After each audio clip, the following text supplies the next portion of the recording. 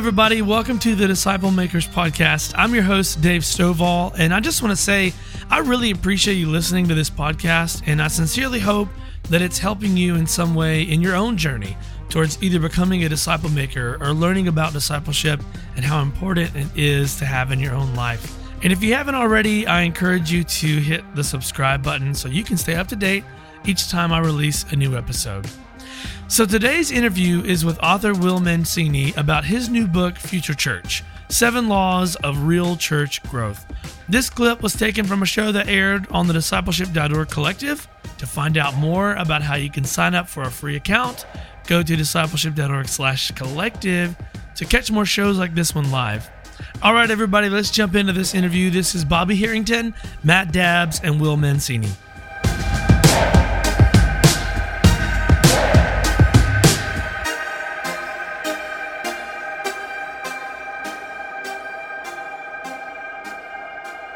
Glad to have you here, Will.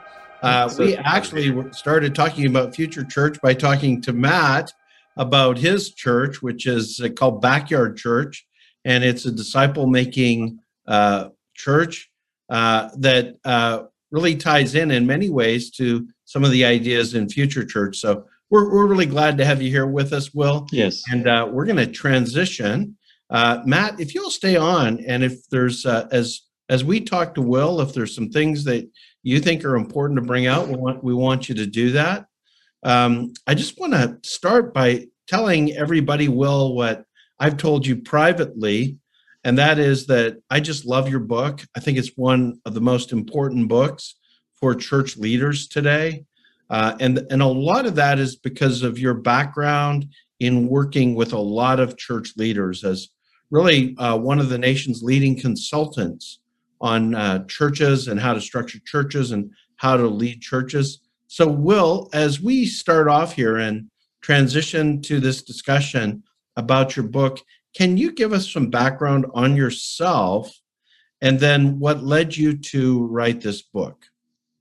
Yeah, thanks so much. My background, I came to Christ when I was in junior high, middle school in Augusta, Georgia. My family didn't go to church growing up. And from that point was involved in kind of a Bible church-esque kind of churches as my dad would move around across the country. I consider Pennsylvania more of a home and went to Penn State. During that time, I was involved in Campus Crusade for Christ at the time, Cru, and just had the benefit of just well-trained, called men who invested in my life.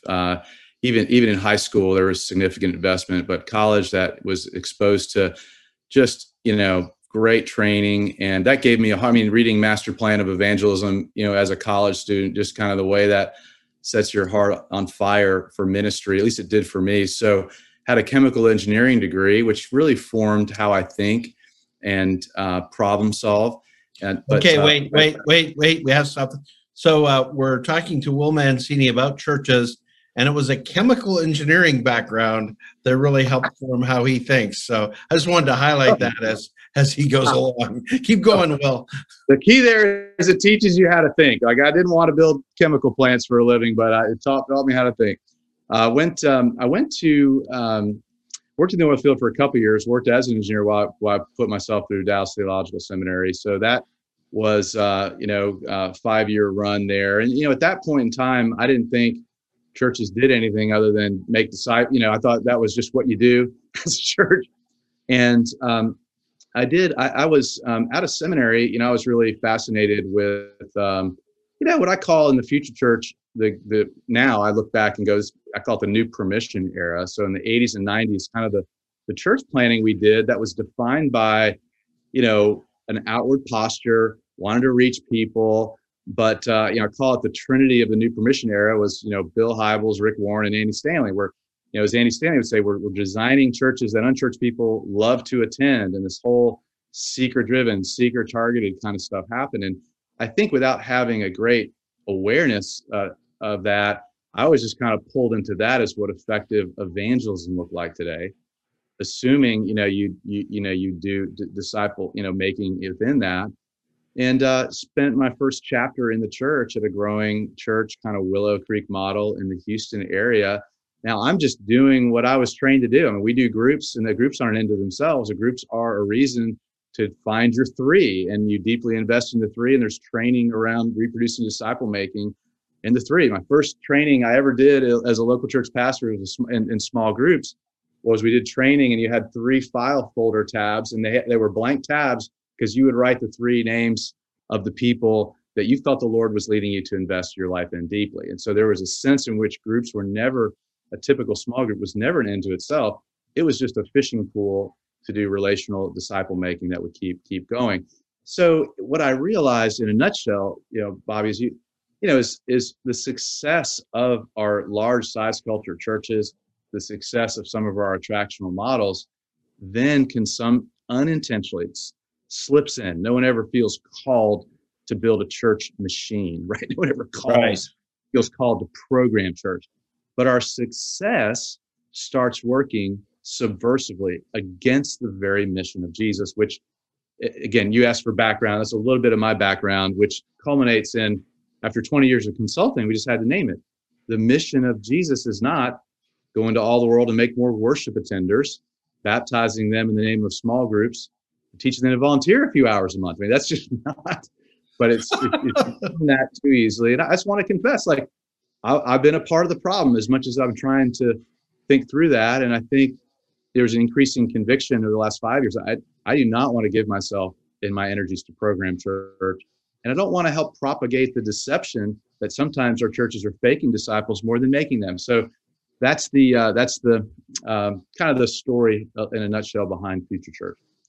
So, Will, when you, in the book, you talk about working with some pretty high capacity leaders from back in the day, Charles Swindoll to Max Lucado and their churches.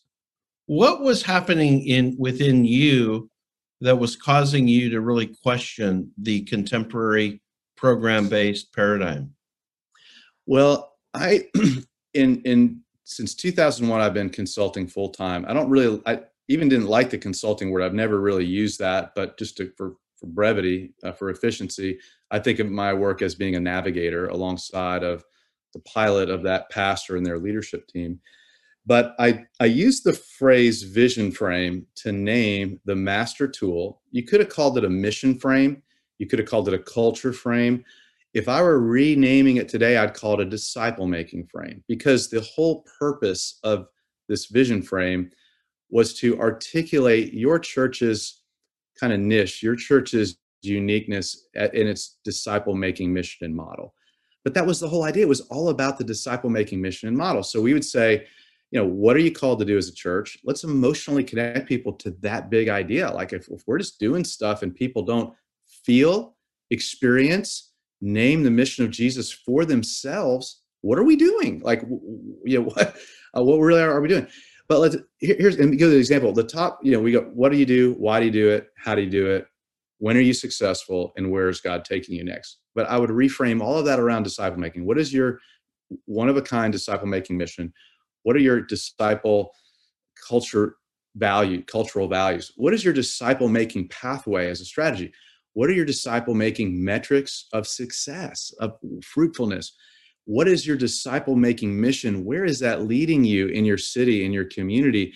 What is the dream, the disciple making dream adding up to in the next 3, 4, 5 years? And, naming everything. And what I would say is everything was about disciple making. The easiest litmus test is every single church I've worked with, we have our training toolbox has reached 20% of evangelical churches in North America. So we have touched 40,000 church teams with some vision framing kind of resource or tool. Most of our work, in-depth process through a team. I've trained literally scores of full-time consultants and hundreds of part-time, trainers, consultants in all different kinds of vehicles and under different kinds of brands to use this vision framing tool. For example, the North American Mission Board trains, they're doing 800 church plants a year. Every church planner gets trained with a vision framing tool. So think of it as the Intel chip inside of a lot of different training systems using a vision frame. And every vision frame asks the question, what kind of disciple is your church designed to produce? Like, you don't have a vision frame until you say, Here are the convictions, the character and competencies of Jesus that we're trying to duplicate. Now, to loop back to your question, Bobby, what I realized about 15 years in, we have 2 just 7-year cycles of learning, innovation. You get to see the fruit or not of churches post, your process. And, keep in mind, I'm inviting into the leadership team for 12 months. So I'm coming in 1 day a month, and we're doing, pretty significant, deep change work. That I would say that I found that some of the churches could articulate what kind of disciple they're designed to produce. A third of my clients soar, and they take it to a completely new level. It's unbelievable. Another third get much better result. I mean, they're doing good work. And I realized about a third of the churches I'd work with, they were better at talking about the disciple-making results they weren't getting, they weren't pushing into. So what I realized is I could do a vision framing process in a large church in what we call that lower room, the emotional connection to place, personality, programs, and people was not being displaced or replaced or reconnected to emotional connection to the mission. And again, a lot of these, you mentioned Chuck Swindoll and Max Lucado. I'll just say, as celebrity pastors that they are, there's never a moment where I doubted their primary calling to make disciples, whether or not the machinery of church was enabling that to happen. They were both wildly successful in the organized expression of church that grew faster than the ability to grow disciple-making, relational dynamics. Meaning, our platform always is threatening to outgrow our organizational platform. Always threatens our relational pipeline, and we see good results, but we don't see systemic disciple-making fruitfulness just through and through because of our platforms that suppress our pipelines.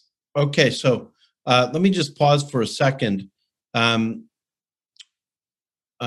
want to just try to re-ask this. So are you saying that from the beginning you've had the same focus on disciple making, or is that something new? Yet, yes to both. I always assumed that the vision framing process would produce disciple making. And I feel largely, and I'll just be honest, right, Bobby, we've known each other for a long time. I feel like in the name of vision that my core calling has been misunderstood. So people can say, oh, Will's the vision guy. Will's the clarity guy. Well, guys, if I'm the clarity guy, what does that mean? It means we are clearer and more, effective at disciple making. I mean, that, I didn't get called to build a big church, big churches. I got called to make disciples, and that whole deal, you get caught up in it. So yes, there is. So I would say it this way. Yes, it's always been about disciple making. Absolutely.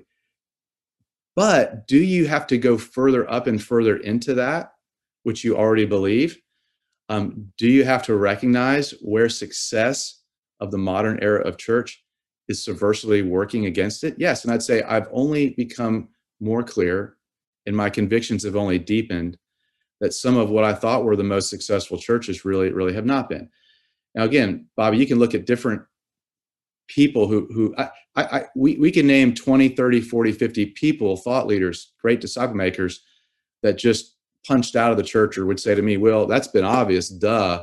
Well, I've been on a journey and I've been growing in my understanding and awareness of that. So I would say I'm disappointed that some of our, quote, most successful churches, I would say today, we're doing very little to move the needle. And at every step of the way, I've been surprised at the disappointments. The disappointments have been surprising, I would say, today. So yeah, that's the best I could say. It's a both and. Always been on the course, but always been recovering from how little some of our best and large size culture churches are at doing that. And it's not about size culture. We just those stories a little bit more. There are small churches that are doing program church. There are large churches that are doing program church. There are large size culture churches that are relatively effective at disciple making. There are small churches that are relatively effective at disciple making. So the size of your church has very little to do with it, as you know. Yeah. No, I will thank you for your transparency there. I'm just going to give my colleague Matt Dabbs a chance to jump in with a question. Matt? Yeah, well, you were talking about this, some churches kind of get it and take off, and other churches can articulate it, but are not really practicing it. So like, maybe you read a lot of books, you've been through a training or something, and so you can articulate those competencies and character and all those things, but like, what's the thing that moves that needle? Like, what's that piece that gets them to move into the effective practice? Yeah, I would say that for the first 15 years of my consulting work, I did not aim for paradigm shift. Give me a long way to answer your question, Matt. I'm not aimed for paradigm shift. And to quickly illustrate paradigm shift, had a family reunion, and my dad's never caught a fish in his life. He's in his mid 70s. So, Dad, we're going to get you on a fish. So we're in off Mexico doing some deep sea fishing, and we go out deep for marlin. And while we're out trolling at 7 miles an hour, we got 6 lines in the water, pulling these little colorful squid through the water. My 27-year-old son, Jacob, says, Dad, it doesn't look like, the way people have fished for marlin has changed, in a long time, because he's kind of commenting on how rudimentary this whole process feels, right? And I said, and I pulled up a video of a guy who did offshore fishing with his feet planted on a sandy beach. He caught a massive tuna a mile offshore, but he used a drone to do it. So he used the drone to fly a lure out, find a school of tuna, drop a lure in there. The tuna latches on, and he's going to reel this thing in a mile with his feet in the sand. And I said, when we came out fishing for marlin, we did a lot of strategy and a lot of tactics. Our captain on the boat, who was our guide, had to decide where to go, how deep to fish. And people were making different strategy and tactical decisions. What color lure are we going to use, et cetera, et cetera. I said, but we didn't enter a new paradigm fundamentally. The guy who went fishing offshore and didn't need a boat, he entered a new paradigm. Like, we didn't know what we didn't know. We didn't know you could do this without a boat. Like, we just didn't know that.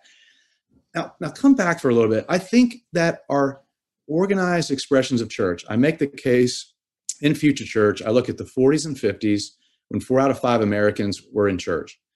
I look at the 60s and 70s, at the golden era of denominationalism.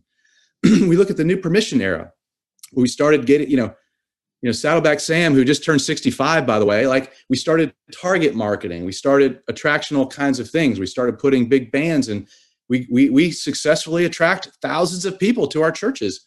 And then we had the missional reorientation. We've been having this missional conversation for 20 years.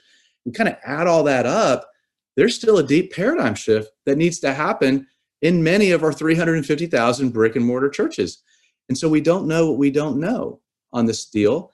And so what for 5 years, I've been doing paradigm shift kinds of training. And paradigm shift kinds of training is different. And we had to actually take leaders on a journey to experience something completely new from Scripture, from shared experiences of working. Just give a simple illustration. I'm with a church of 1,000 that's grown to 1,000. They have one of the biggest disciple-making convictions that I've ever seen. This pastor's father was a famous pastor, and he said, I never want to build a mega church. I want to build a sending church. Their vision is to plant churches all over their city, and they're doing it, but they're successful, and they've got 1,000 people come to their church. So you got this successful organization, this deep conviction for disciple making. And we're in a moment, and I'm doing a training piece I call kind of the crowd cloud cameo. Now, hang on here with me. What I'm saying to these pastors are, your most important crowd is who's coming on Sunday morning.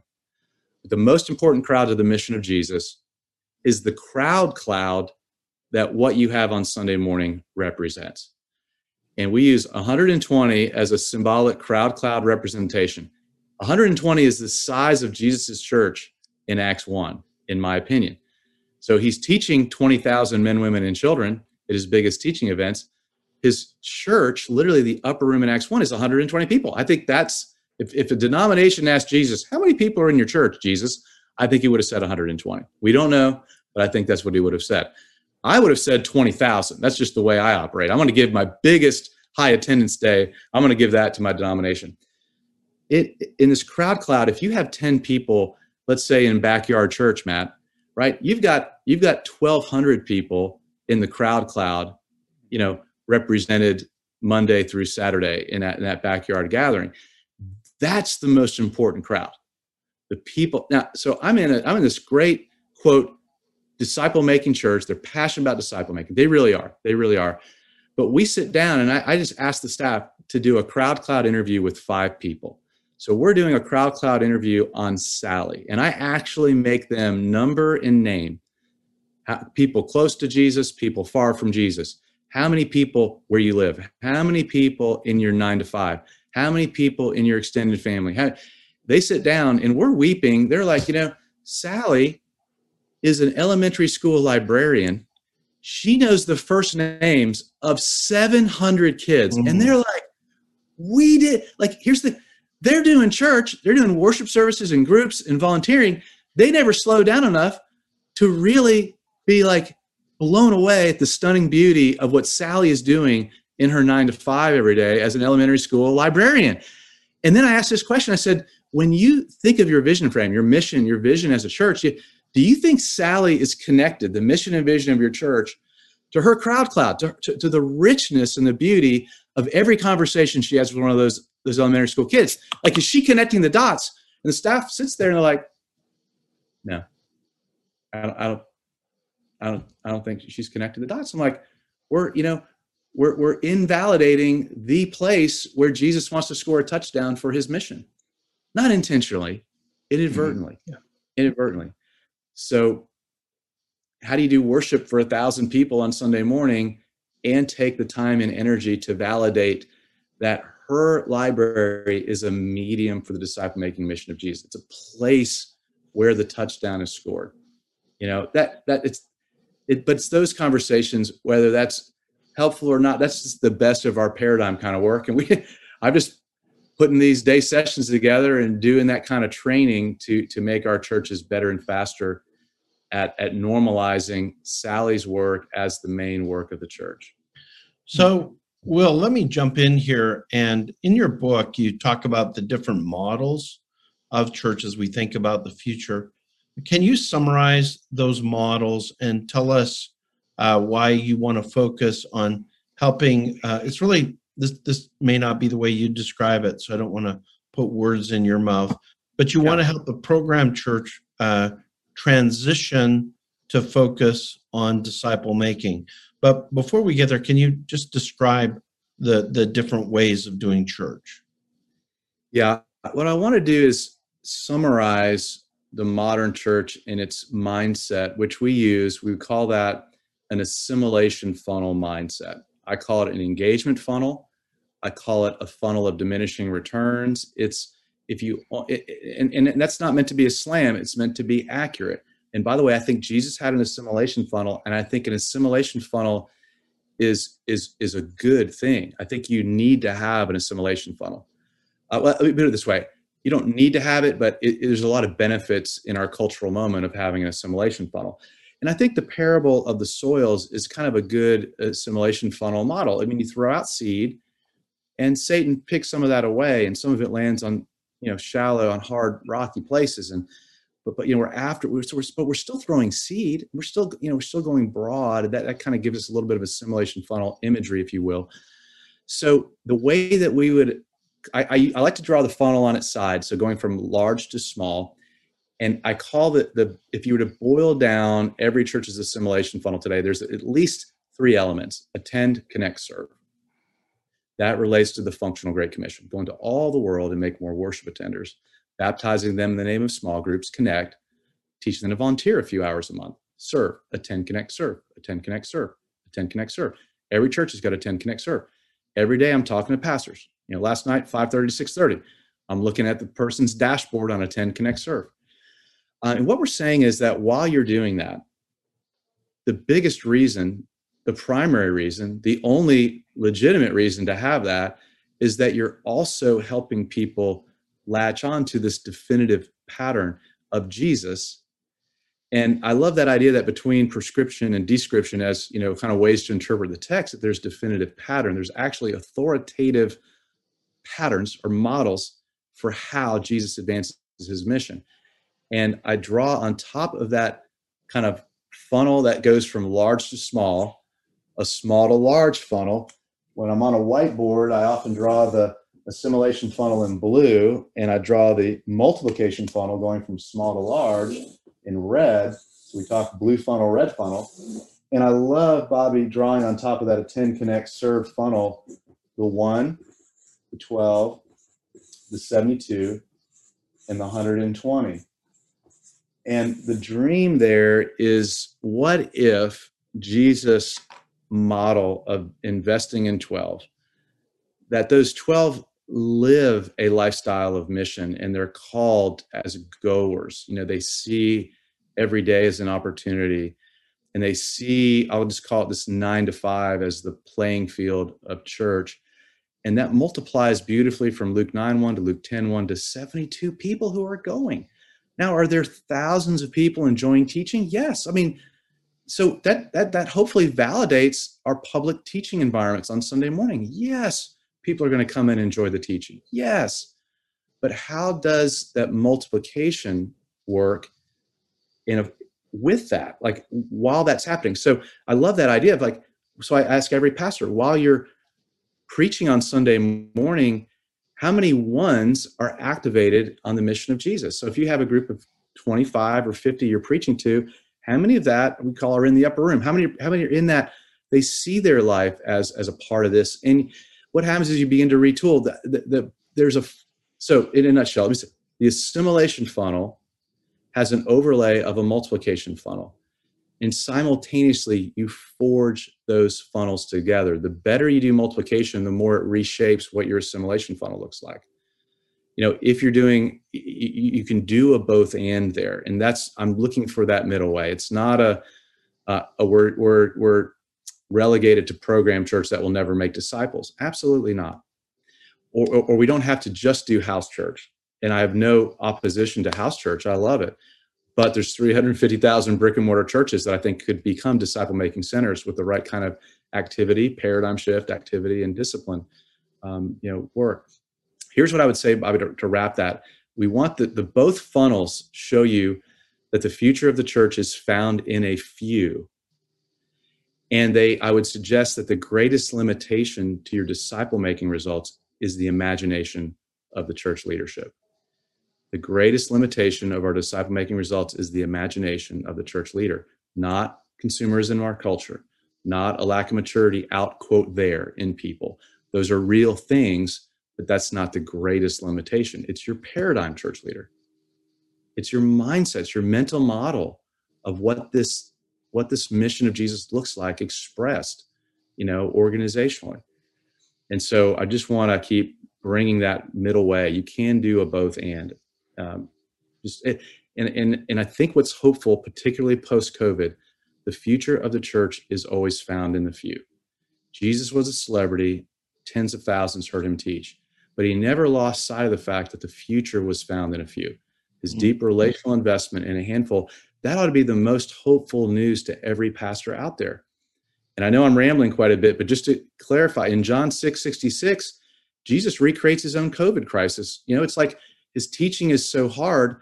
If you don't eat my flesh, drink my blood, you can't have eternal life. And people are knocked sideways and they just leave. They're like, this doesn't make sense anymore. That's too hard for me. I don't get it.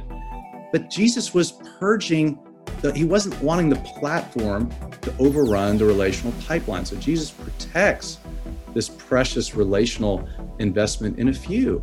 And you can too, as a church leader. That's what's like really fun. And that's what the good news is about the mission of Jesus. The gospel wasn't meant to draw a crowd on Sunday morning. It was meant to explode, dynamite in the crowd cloud of every man, woman, and child who has the authority, has real kingdom authority where they live, work, and play.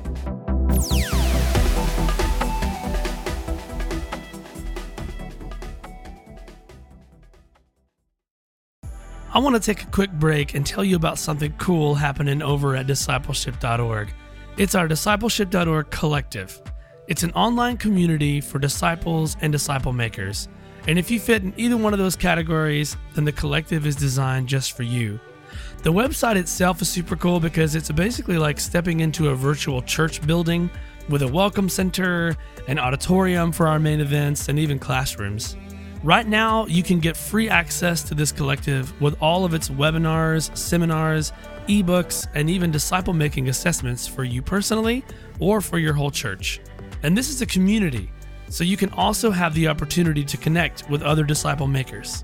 And while membership is free, there's also a premium access option, which includes courses, certifications, and online gatherings with other leaders from around the world. So head on over to discipleship.org/collective and sign up for your free membership today.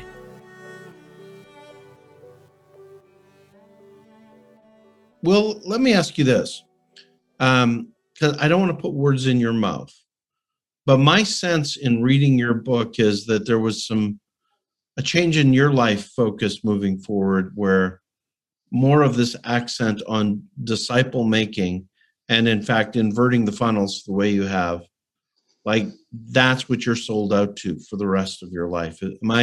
You describe it in your words. I don't want to put the words in. I would, but the challenge is every day of my life, I'm helping churches. Like every day of my life, I walk into churches for the last 20 years and say, Pastor, if I ask your people today, what kind of disciple is your church designed to produce? What would they say? And I mean, at this point, 15,000 hours of conversations with church teams was about 5 years ago. I just lost track of the hours. I mean, hundreds and thousands of, engagements and training guides. There's almost no church on the planet that can answer that question off the top of their head, right? What kind of disciple is your church designed to produce? Yeah. I'm adjunct staff at Peachtree in Atlanta. We just would say, our mission is joining Christ daily in the restoration of all things. And we talk about the practices of joining Christ daily. And we're aiming at 4 quality attributes that all have practices tied to them, but we want to grow as more grateful, more available, more curious, and more encouraging as followers of Jesus every day. And so we hang all the practices of Jesus off of those 4 ideas. How are we growing more grateful, available, curious, and encouraging? And we can tie the whole counsel of God to those 4 big ideas. That's our mission measures. I mean, I've been doing that for 20 years, Bobby. So this funnel fusion picture in my language is further paradigm training, further tools to make sure this is what we're doing. I'm moving the finish line in my own consulting work to say, you're not done until you can demonstrate that a handful of people are living this 112, 72, 120. By the way, how, our connection to Todd Wilson and personal clarity. I mean, I've spent the greatest project of my life. I've started 5 organizations. The greatest project of my life in that is Life Unique. And in 2014, I'd done a 10-year design horizon. We went live in 2014 to help people with special calling. In other words, how do I help a banker, a plumber, a teacher, a counselor, a stockbroker, real estate, realtor? How do I help them see their 9 to 5 as a medium of disciple making? And no church is out there really doing any significant work around special calling in that. So we said, let's create a toolbox to help make this red funnel, this multiplication funnel, come to life. So, everything in my life has been preparing and moving toward this end. Yes, I would say I have a deeper conviction ever before that you've got to put extra effort into the breakthrough required and the organized expression of church if you want to do this. I was with a church yesterday on the phone. They run 2,400. The executive pastor is reading he's talking about discipleship.org, reading all your stuff, Bob. It was just amazing, the impact, right? And I said, hey, he's saying we want to do funnel fusion process. I said, well, where's your senior pastor? What does he read these days? And it's like, he just says, I'm thinking about red funnel. My senior pastor's only thinking about blue funnel. And that's the challenge. If we're not willing to name the low results that our organized expressions of program church are getting, we'll never do anything about it. So I'm on the warpath, if you will. Hopefully Jesus is smiling on it to say, hey, the warpath is I trust your heart. No pastor was ever called to do anything else other than love people and make disciples. But my warpath is our paradigm needs to be refreshed. I trust your heart. I don't trust your paradigm. Let's do this paradigm thing So appreciate your sensitivity, not to put words in my mouth. I've always wanted to do it, just adding to the toolbox so we can do it better. Yeah. Yeah. Will, can you talk a little bit about your own sons? I know, they're in ministry. You're blessed to have them in ministry. And I think they really care about the disciple-making conversation as well. Can you share any of that with us? Yeah, I would love to. And one is a really fun metaphor. I think that's a great. I have a son Jacob, who's 27. He's at a church in San Antonio, and my son Joel is 25. He's at a church in Dallas. And both churches, by the way, would be funnel fusion. Like they only want to be in churches that are fighting the fight, right? And they would quickly acknowledge limitations in their churches, but both churches are fighting the fight. Meaning they do have red funnel drawings on their whiteboards, and they are redesigning ministry post-COVID right now. My favorite story is my son Jacob, who's 27, is we were talking about the book and developing it. He was sharing what one of his buddies shared, who is a colleague at another large church in San Antonio, and he said, "Dad, when we read about the funnels, what we feel like is our job is to do the assimilation funnel by day." And he said, "We feel like Batman. We feel like we're Bruce Wayne by day, dressing up in our suits, going in, doing program church. But all we really want to do is do relational disciple making, but we don't get to do it. Our church isn't actually holding us accountable to doing that. We're Bruce Wayne by day. What we want to do is put our Batman costume on at night and go out and hang out with 20-somethings and really get about the disciple-making mission." He goes, "Dad, if Future Church can help us, kind of integrate those identities so that it's just we would actually want to just be Batman and daylight and just go to church and do relational disciple-making." So it's kind of a tension. Even on that call yesterday, where this executive pastor is saying, "I just want to get out of bed in the morning and do disciple-making and retool our church around it," he said, "I already know the 20-somethings are desperate for this red funnel. They're desperate for the multiplication funnel." So we know generationally, it's the sniff test that's this fast. And these 20-somethings, they get it. They see the ineffectiveness of the program church paradigm. Yeah, it seems like you might be kind of at a little bit of a hard spot, because you have maybe like the boomers and people who are maybe funding a lot of the ministry want to see assimilation and fellowship and connectivity and all that, right? And then maybe generationally you have the younger people who are wanting to see the multiplication. I was just wondering, on a practical note, like you said that this has to be experiential to see the change, and I agree with that 100%. So like, are there simple exercises or things that someone could do to experience something that might change their paradigm? Like, would there be just something simple that someone could take away from what you're saying today? Just go try this. Just put God to the test on that. Yeah. Oh, absolutely. And maybe just to clarify a little bit, because I do, to clarify a little bit, when in order to bring this to the world, I reset my entire organizational structure, strategy, and team.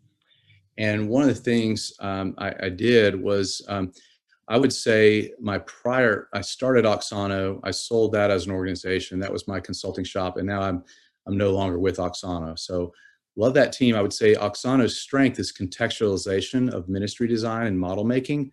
The weakness was really onboarding people into disciple-making culture as a part of the process, where there was a lack of experience in doing it.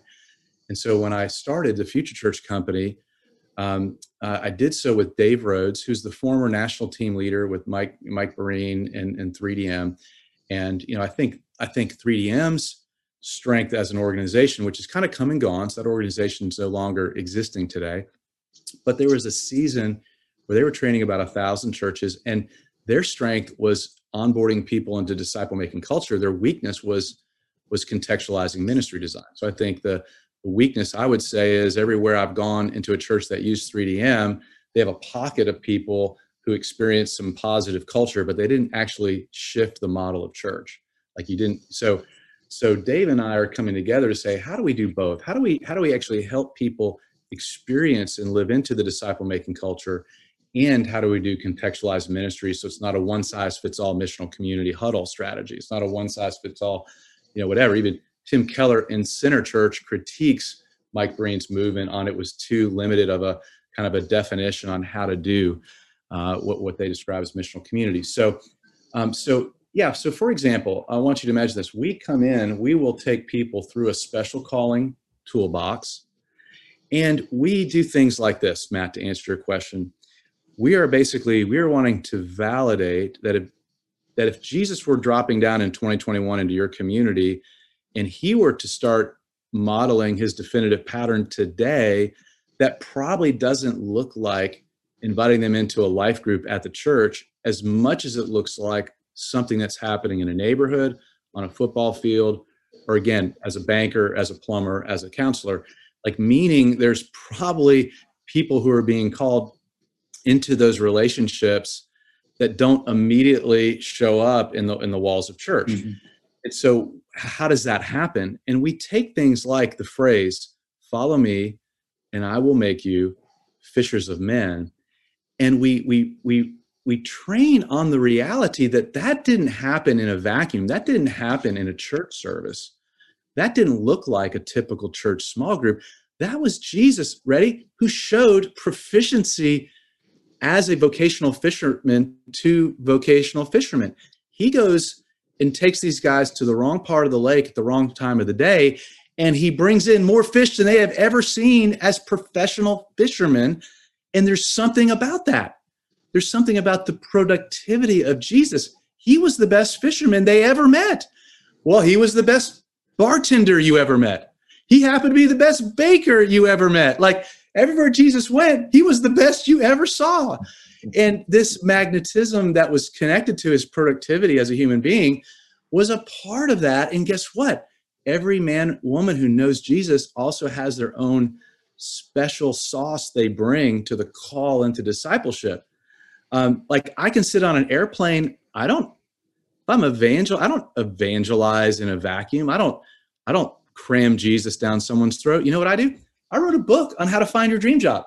So my entree in isn't as a fisherman. My entree in is people ask me what I do.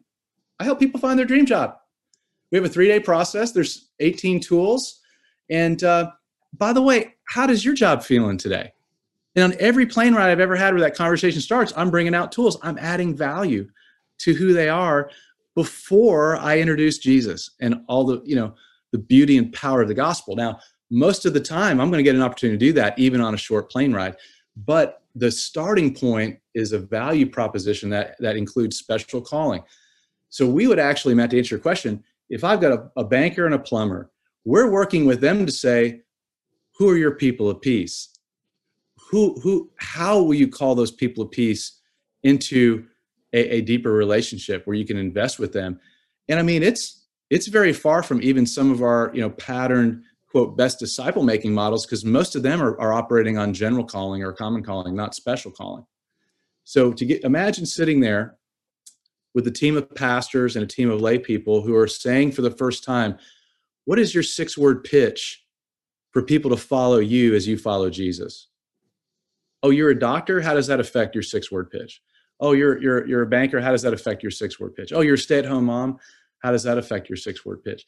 So I think we're even just changing the paradigm of even common call disciple making and how we're advancing this live, work, and play kind of deal. Of course, there's so much, at the beginning point, there's so much to activate, and we're trying to walk with the first round of first generation to second generation disciple making with the churches that we're working with right now. So we're walking with them through this first couple generations. By the way, we'd say you won't get to third and fourth generation disciple making with common calling only. We're not going to see it. We've got to validate people's 9 to 5, the primary places where they are, if you're going to have breakthrough at that level. Boy, it sure is clear that you spend a lot of time working with churches, working with leaders, working on these things, it's so great for, our audience inside the discipleship.org collective here. So if if I'm looking at this interview and I'm thinking about your book, and I'm looking at our church and I'm saying, okay, what's my next step? What would that next step be? Yeah. The next step is to, check us out at futurechurch.co, Future Church Company. Give you my email. You can email me at will@futurechurch.co. And a practical next step is we are working, this is the first book I've done that's a principle-esque book, The 7 Laws of Real Church Growth. So it's really a paradigm and kind of how to think principally about this. I do the funnel fusion in the last 3 chapters, so we're peeking into a toolbox. We are bringing the toolbox to market in the next, we'll be publishing that in the next 6 months. And so the actual consulting process we've been running is not in print form, but the big idea book is, the Future Church book is. So keep on the lookout for that. And we have brought that to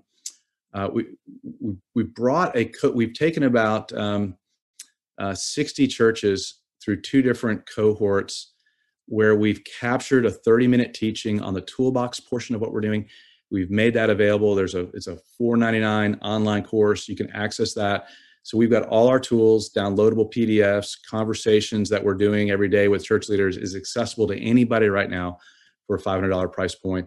And you're going to have 10 sessions of 30 minutes of training that's building on the Future Church book. So get a Future Church book, use it with your team, make a $500 investment, and you'll have, again, 10 sessions and it's 10 conversations. It's a great semester-based thing to do with your staff.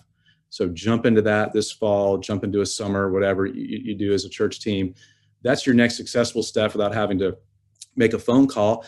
If you wanted to have any on-site, we'll come and do a 1-day with you. We'll come in, we customize everything. I'm working with some churches based on where they are, they might need 4 days. Based on where they are, they might need 8 days in the next 12 months. So we love to have that conversation and see if we can add value to you as our on-site work is our primary thing. But we want tools and resources to spin out and become an open source toolbox for as many people as possible. So, Will, if a church wants to make the shift that you've been describing, how long does that usually take for a church to make the shift where you could look at them and say they're really practicing what we teach churches to do? I don't measure any cultural shift without a 3-year time frame, like as a normal kind of like you. But I know that can sound disappointing because it sounds like, oh gosh, so I want to qualify that. You can see great breakthrough. Every 3 months you can see breakthrough. You can feel like you're doing the best work of your life. And here's what I'd say to pastors: you can fall in love with ministry again. Let's face it, it has been hard. A lot of us are still reeling from COVID. I just want to speak to your heart and say, you are called of God. You're going to stand before Jesus. You can do that. You've got this. The most hopeful news in the world is the future of the church is found in a few.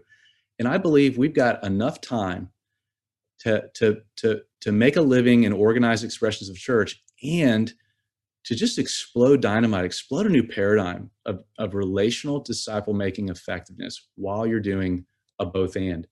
And you can look at the Gospels and see, Jesus was really doing this both and more than I thought. Wow, like he really did care about giving meals to 15,000 men, women, and children. But it wasn't about the meal, it was about training the 12, more about training the 12 probably than it was about feeding the crowds. And like these are happening, both funnels are happening at the same time, and it can for you too. So I want to say, love the way you lead, fall in love with ministry again. This special calling applies to you. There's not a one size fits all way to do funnel fusion as a church, and there's not a one size fits all to do this. I think pastors can experience a dynamic kind of uniqueness or release of the special call within the call in how you go about making disciples and having fun brushing this off. I would it'd be a remiss not to say, like, my refreshment in my own relational investment in people as a disciple maker has only been amplified and just refreshed through these own tools. I can't go to bed at night and not be thinking about where's my multiplication funnel and what does that look like today, and how's my wife and my children and my neighbors a part of that today. So I just want to say to leaders, the future of the church is found in the few, and you can love ministry again from a deep place in your soul. That's good. I have one last question, then I'll turn to you afterwards, Matt, for you. If I'm a person and I'm trying to, I'm operating in the red zone of I'm discipling people and I'm discipling them according to calling, like I figured out my gifts and abilities, are there micro disciple making tools like Discovery Bible Study or other things like that you've found to be particularly effective and that you could possibly mention on this call? Oh, sure. Yesterday, I was on with a church that was using Robbie Gallaty's Replicate material. So, what we want to do is inform a paradigm shift and then equip them either to make their own tools, benchmarking with the best out there, or recreate their own. In one of the churches, I brought in David Putman to share he's got a super simple model for being in the Word every day. He works with triads. And so his gospel disciple triads is one of my favorite, things to do. And he's got a simple, work through a 14-week, you read through the Gospel of Mark, and then you multiply. And here's how he does it. This is why I love this. He builds multiplication in right at the moment of invitation, because he engages one person. He invites one person into a discipling relationship and then says, hey, we're not going to get started until you invite your one, and we form a triad. It's a really unique little model that he has at his gospel disciples stuff. And he's a little bit under the radar. That's why I'm mentioning him. So I like bringing him into that. But, anything that's getting people in the Word of God and getting them, elbow deep in relationships, basically is fantastic. I like taking those ideas and helping churches make their own. So like, for example, that Peachtree Church illustration of, growing more grateful, available, curious, and encouraging.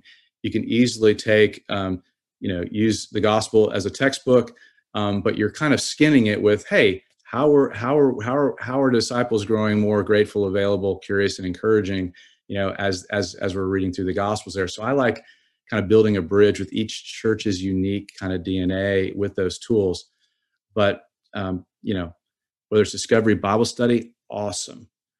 Neil Cole's, I love Neil Cole's stuff. He was the first one to introduce me to some of the person of peace questions and basic, just reproducible questions. You got the BLESS acronym. I mean, the stuff you guys are helping, pull together and aggregate at discipleship.org, giving people access to those things. So, whether it's BELLS, whether it's BLESS, whether it's Discovery Bible Study, whether it's SOAP, whether it's triad, gospel disciple triads, whether it's Replicate Study, it's like Taco Bell, man. Like, they're doing something new. It's the same basic ingredients. They just mix it up, It's just tacos and tortilla. It's meat and tortillas and cheese. So it's Word of God. It's relationships. It's up in and out triangle. So any of those pieces are awesome. I would say my favorite is unique. So everyone that comes through our 3-day training has a personal vision frame. And they state their vocational discipleship statement and their ultimate contribution statement. So they're dreaming about how their life's going to contribute and how their work is a medium for disciple making. We're bringing them across the line to name that. So that's not a quick, reproducible tool. You got to install it on the front end, but then once you get it in the system, boy, it's easy to have those conversations about special calling in your faith community. That's good. Matt? Yeah, that's really good.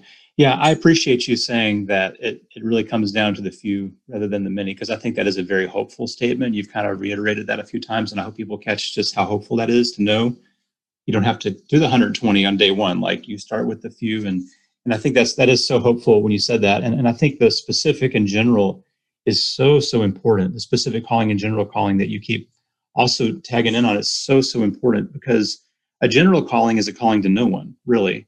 Like, if I don't feel like that I'm called to do it, it's just, it's like when we say God wants us to love people. Yeah, I love everyone. Well, what does that really mean? What does that really look like? And so I think that the love component is also really important in that.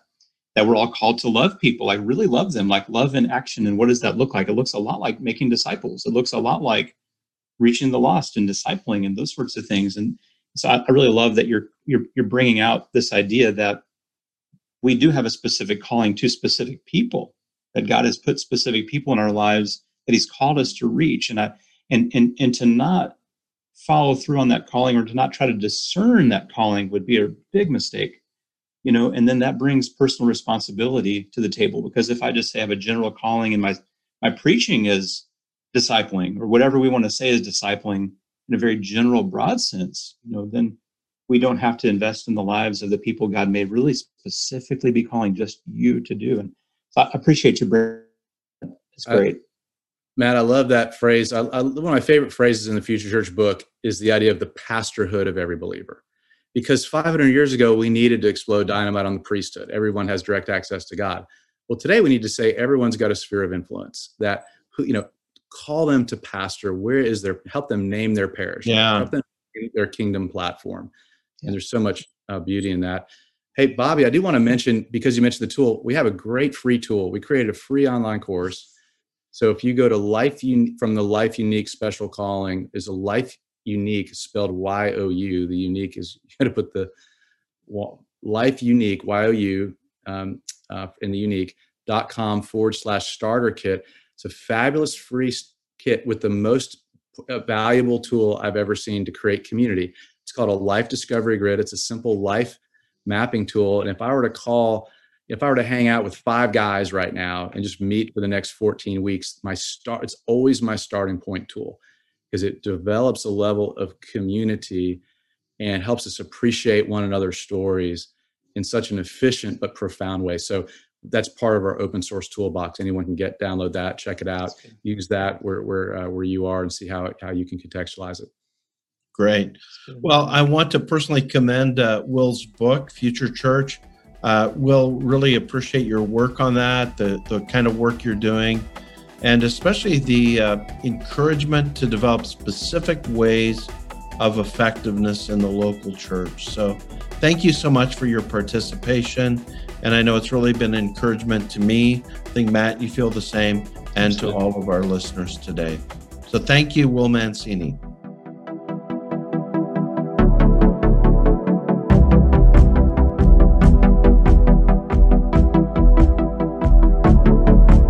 You can purchase Will Mancini's book, Future Church, today over at Amazon.com. So make sure you go there and do that. Hey, I'm switching things up for the next few episodes. We're going to take a break from our author series, and we are going to dive into a series about disciple-making movements featuring Ken Shackelford. So go ahead and click next and listen to the next episode to get started on that. And as always, thank you so much for listening, and I'll see you on the next episode.